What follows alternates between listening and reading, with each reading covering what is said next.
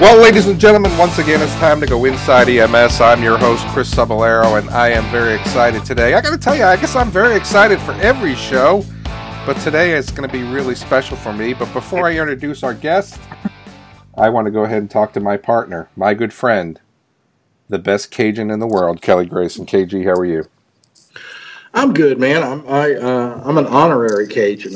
I'm not of Acadian ancestry. I wasn't born in Cajun country, but I got here as quick as humanly possible. So, really? So, you're from Louisiana, though. Yeah, I'm originally. from Louisiana, but we're kind of equally divided into rednecks and Cajuns. I'm more of the redneck variety. But when you're from New York City, we're all. It's all the same, right? You know, yeah. We all wear overalls with no shirts and no shoes and talk funny. That's right, and we'll leave it at that. So we won't go into any more than that. So, but one of the things that I'm really excited about is when we talk about talking funny. But I think that our next guest is really somebody that I'm excited to bring in and chat about.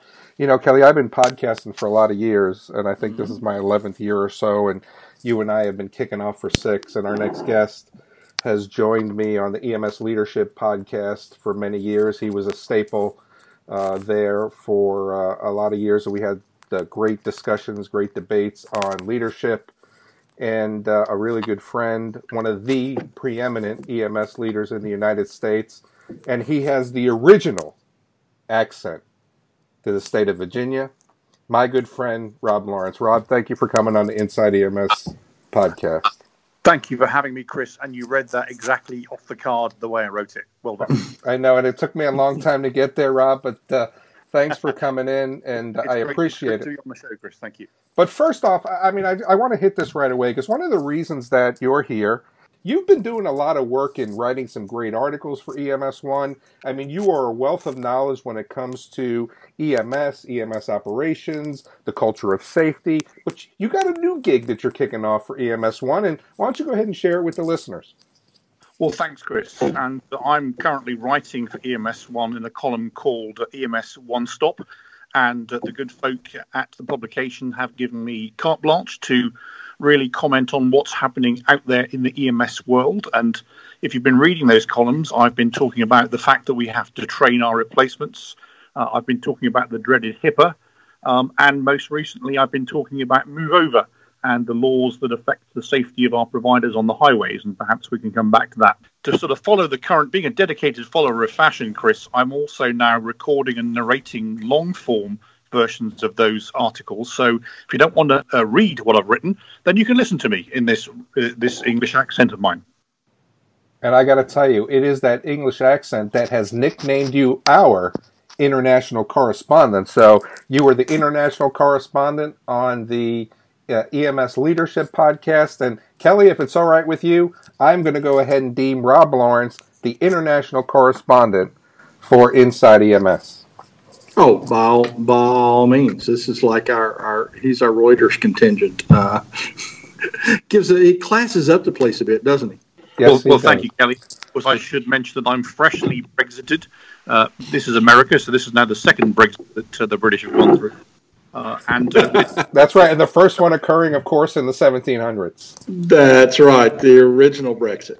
The original Brexit, that's right. So, but nevertheless, my feet have planted firmly here in the US and have been now for 12 years.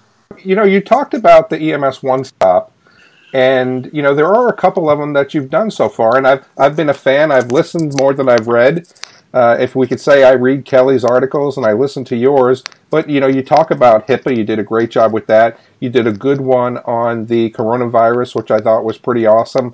You know, HIPAA, I told you before we started to record the other day that you made HIPAA sound interesting, which was really awesome. But how did you do that? I know, you got to listen to it. I mean, it's only 5 minutes and 41 seconds, but it was a great job. But, you know, you talked about Move Over, EMS1 Stop with Rob Lawrence. Go ahead and check it out.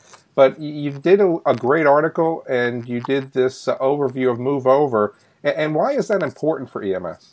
Well, it's not important only for EMS. It's important for anybody that's in public safety. It's important for anyone that works on the highway. And that could be if you're a DMV vehicle, particularly tow truck drivers. You don't have to go too many days before you see an incident involving a tow truck driver. So it's really anybody and everybody that's up there. And what I did, Chris and Kelly, was I dissected some of the things that are going on with the move over law and those things that sit around them, and some interesting things. It's good news to say that every state has a move over law, so check there. Not every state, though, gets down into the granularity of who that covers, whether it covers just fire trucks, ambulances, or indeed those other public safety workers and tow truck drivers. So, check your move over laws. And of course, in the article, Kerry, who we both work with, is fantastic at putting all the appropriate links and linkages in, so you can go and check the references straight away. So, move over law. Cell phones. Of course, what we want is everybody to not use their cell phones. We want them to have their hands on the wheel. We want them to have their eyes on the road. And only half the states in this great nation have a no cell phone hands-free law. So again, an opportunity to check your legislation if you're involved in state level legislating.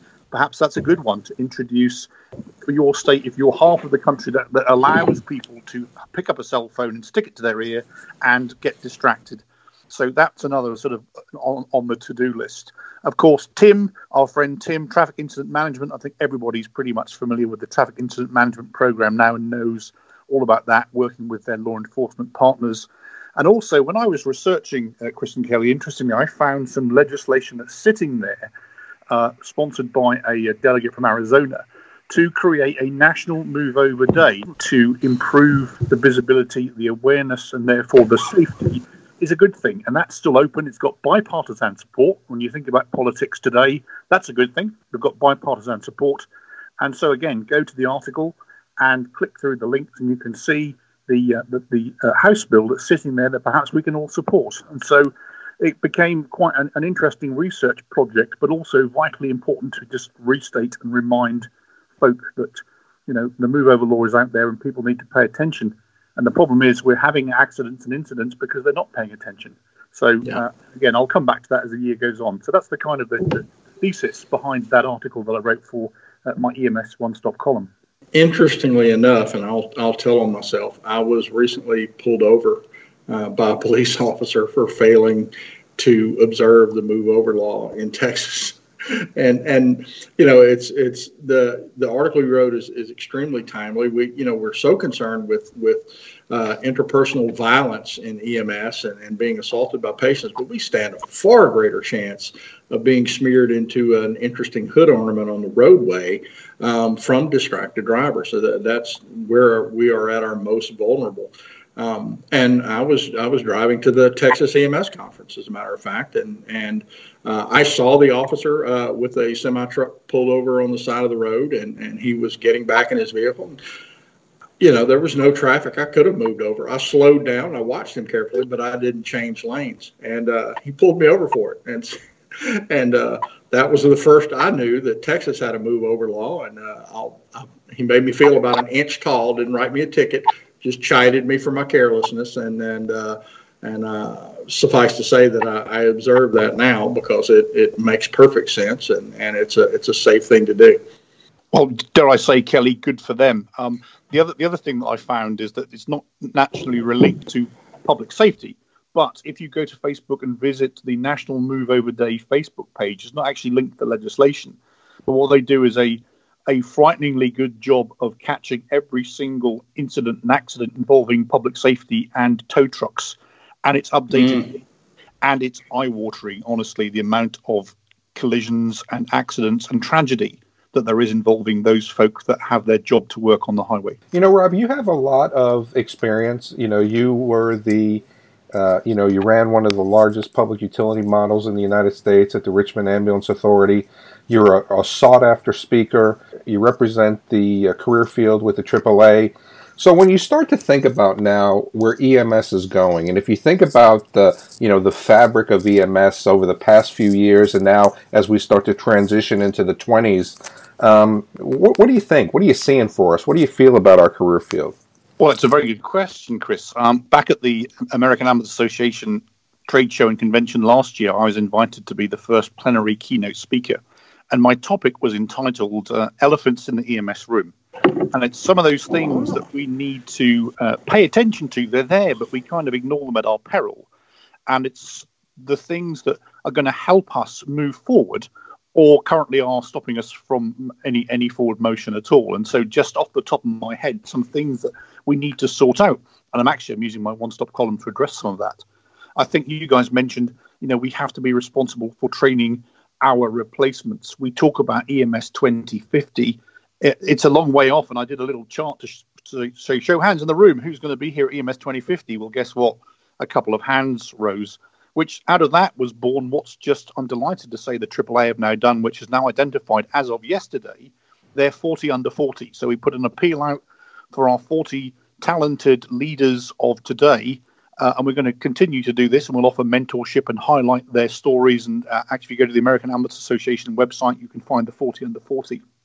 And it really goes to that theme of training our replacements. And it's not only just operations people, there are PR people, there's academic research people, there are fleet and logistic people, but obviously we need all of those things in order to move forward. So that was an elephant.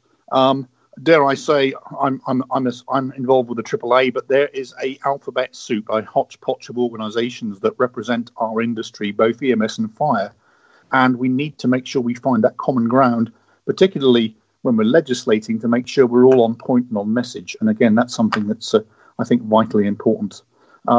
The response times are always an emotive subject. 7 minutes 59, and the patient dies, that's a success. 8 minutes 1 second, the patient lives, that's a failure.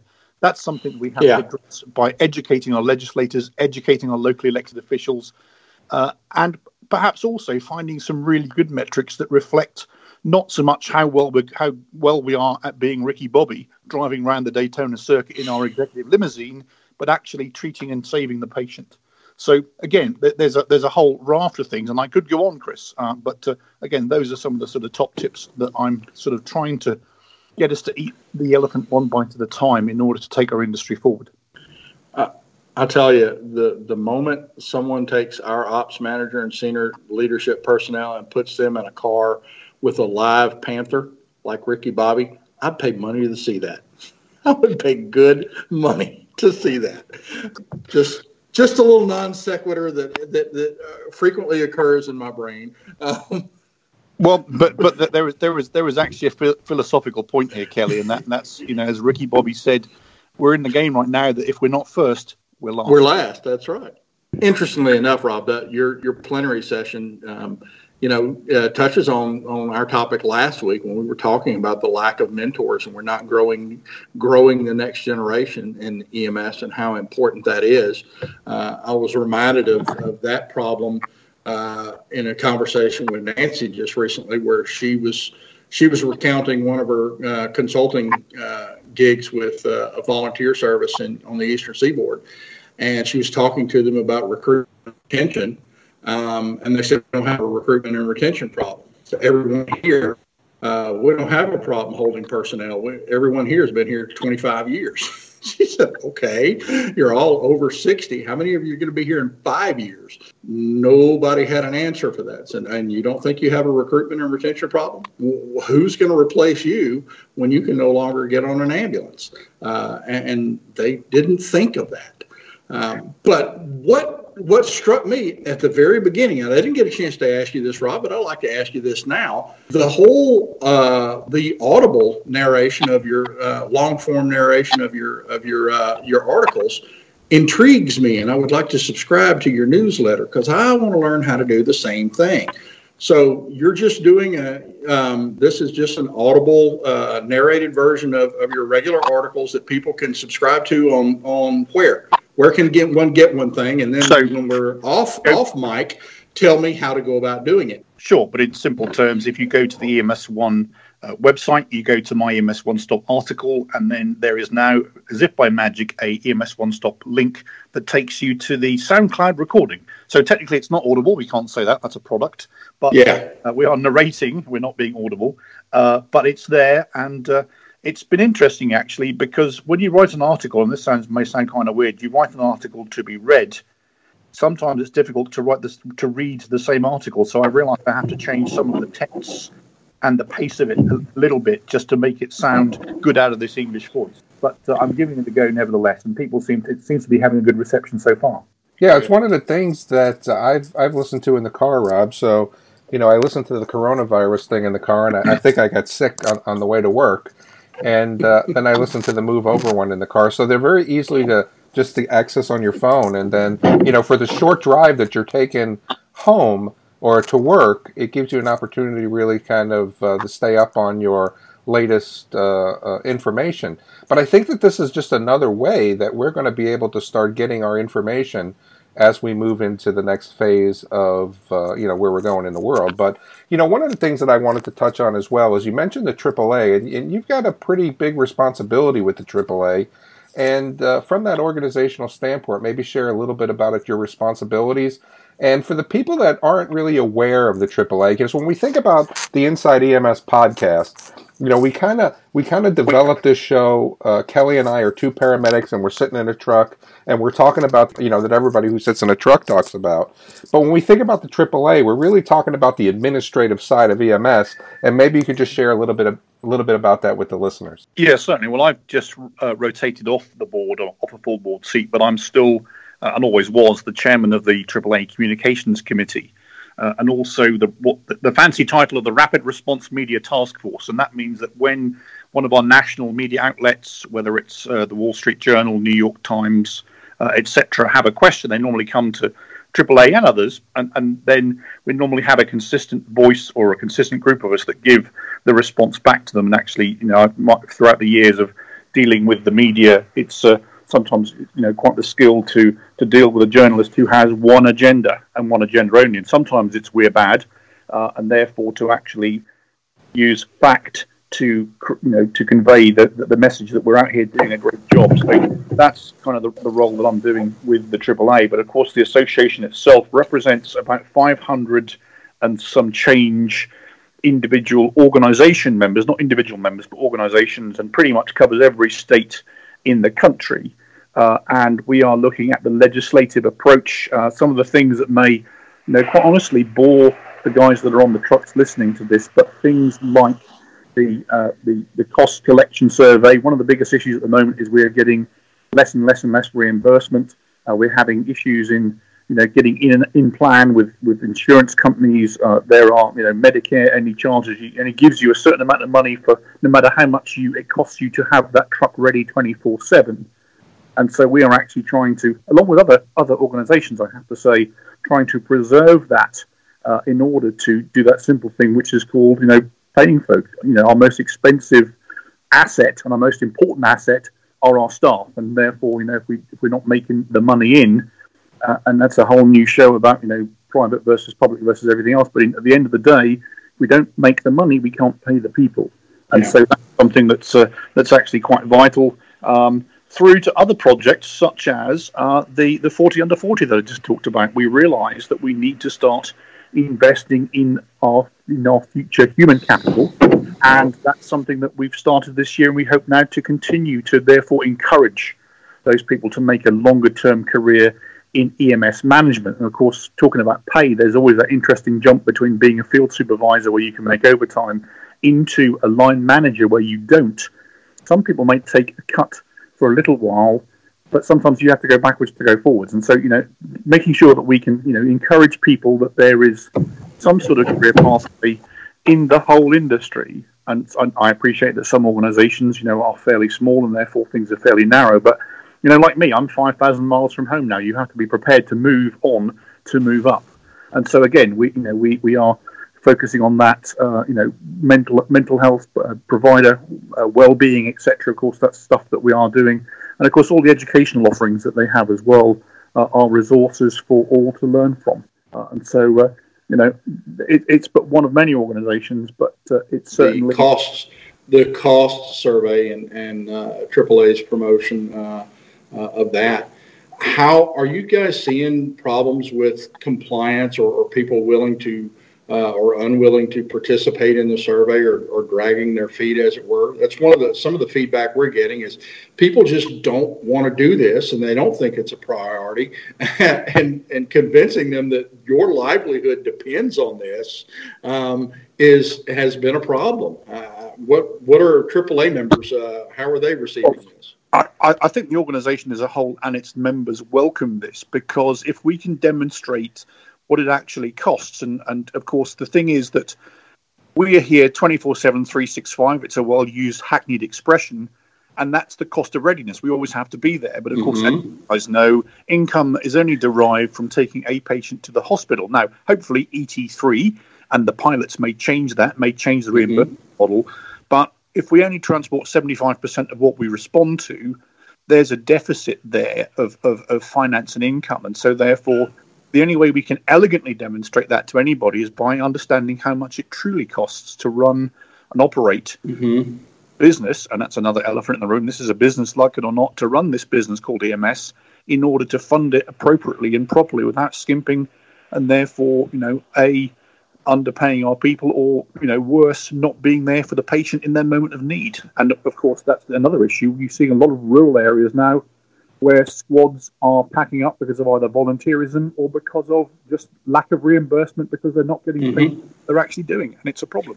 And those agencies that are dependent the most, that may not necessarily be members of AAA, are the ones that, in what we're experiencing, are the ones that are most reticent about participating and completing those surveys. And that's a shame, Kelly, because the days of having a lot of volunteers out in rural America, and you just discussed that your anecdote about the age, that's a diminishing return now. The days of shaking the boot outside the supermarket, the boot isn't probably getting as full as it used to be, and therefore the reimbursement issue is something that we have to be able to say this is our lifeline. But what they want in return is for us to demonstrate exactly how much it costs to do the business. Rob, I mean, you're just a wealth of knowledge, just a wealth of experience. As an EMS leader, you and I have had many, many, many hours of discussion on leadership philosophy. In your role at the Richmond Ambulance Authority, you guys were one of the EMS Service of the Year. I believe it was 2016, if my memory serves me correctly. I think, the Dick Furno Trophy. I mean, they're still going strong, and that's the important bit about organisations like RAA. They're a team. That's right. I was just but one small cog in that wheel. But I was replaced by an equally fantastic cog who's doing an equally fantastic, if not more fantastic job, and they're going onwards and upwards. So I'm not. I'm a team player. And, I think that goes to the philosophy of leadership. That to be a true leader in an organization, you've got to be that of service, and you've got to be able to have that mentality of that of a servant leader, and make sure that your workforce knows that you work for them and they don't necessarily work for you. But I really wanted just to kind of touch on this from the standpoint of self-leadership, because I think that this is one of the things that you talk about. This is, that's really one of your, you have great expertise in, because you've motivated me on many occasions with your leadership, words of wisdom. So I would think now there are many people that are out there who sit in the truck and they worry about what's next for them, or they wonder if EMS is a career field for them, or they're wondering about their next best thing. And a lot of times these folks, they don't have the motivation, they don't have the desire, they've lost that eye of the tiger, let's say, when it comes to becoming the best provider that they can be. So from a self-leadership point, give them some pearls of wisdom that really they can start to polish and really put themselves on the track to make the most of who they are in their careers. Well, thank you for that question. I think EMS, first of all, kind of creeps up on you, and I firmly believe that this perhaps isn't a job, but is a way of life. Once it hooks you, then you become part of our amazing system that is a bunch of selfless individuals that are here to care for the next patient on the next call. And the prize, and I used to say this in Richmond, we get the EMS prize, which is we get to do it all again tomorrow. Congratulations, you've won. Now we can do it again tomorrow, and the next month, and the next year. But to move on and up, of course, you need to have an active interest in what's happening around you. Your system is governed in a number of ways. You could be in a fire department, you could be in a private service that's being performance managed by the response time target. You could be in a not-for-profit organisation. I mean, there's many organisations, but understand how your system works. And of course, the first thing you realise, and I'm going to use that old phrase, and you could all join in here, that once you've seen one EMS system, you've seen one EMS system. Indeed. But understand how your system works, and then understand how you can make it better. I live by many sayings, as you know, Chris. But an old army saying that I learned and is absolutely true is that tactics is no longer the opinion of the senior officer present. In other words, if you have a good idea, if you have something that can actually improve our lot, whether it's operationally, whether it's from an HR perspective, whether it's clinically, then speak up and say something. As I always used to say in response to that, when someone came up with an idea, it's either going to be yes, or it's not going to be no, but it may be not yet. Because, of course, then some things require research and funding and scaling, etc. But, if you have a good idea, then let's hear it, because it can actually may help. You may see something that the person in the office or the control room or in the bay, whatever, doesn't. And therefore, it's kind of if you see something, say something. But in this case, it's for the good and benefit of your organization. And I think that's absolutely something that's key. I sort of live by 6 principles, and some they're kind of they were bestowed upon me by I was a cadet at Sandhurst, which is the American version of West Point. And those 6 principles were pride, integrity, learning, humour, service, courage. And if you live by those things, then those things will help you along. Pride, be proud of yourself, be proud of your organisation. Integrity, I don't even need to explain that one, but it must be absolutely maximum. Service, to the people that you are working with. And of course, as I said, it's a way of life here. So service is something that we're doing because we're living it. Humour, the ability to laugh and listen to this at yourself and with others. I didn't say at others. Okay. So having a good sense of humour, and as Churchill said, attitude is everything, is absolutely key. And then courage. There's 2 types of courage. There's physical courage, and then there's moral courage. And sometimes moral courage is the harder one of the 2, because you have to be prepared to stand up for what's right, stand up and say something, and actually be prepared to say this isn't right if it's not right. And so those are kind of my leadership principles that I've lived by, and my folk back at Richmond and other places will remember. If that's written on the wall there, it's because we put it there, because those are kind of the handrails with which you can lead with. Yeah. 6 maxims to live by. And in closing, Rob, thank you for coming on the show. So many in EMS, we feel, those of us on ambulances every day, we sometimes feel powerless as to the direction our profession is headed in, and that it's steered, the ship is steered by this vague amorphous they. Because frankly, most of us are too tired or overworked to think beyond our next call and our next paycheck. But it's nice to hear that there are servant leaders out there who engaging in advocacy on our behalf, but still remember the important things. And thank you for doing that, and thank you for speaking on our behalf to policymakers. You just hit one word there, advocacy, and again, it's another speaking topic of mine. And I always talk about those 4 little words that make a difference in everybody's day. And politically, those 4 little words are all those in favour. Okay, if you have the votes, it will go your way. Now, how do you do that? You do that through influence. And so, therefore, if you are a medic on the truck on the street, you're driving a billboard. You're driving an influencing item that everybody sees. So you actually have the chance to influence people to have a good impression of your organization.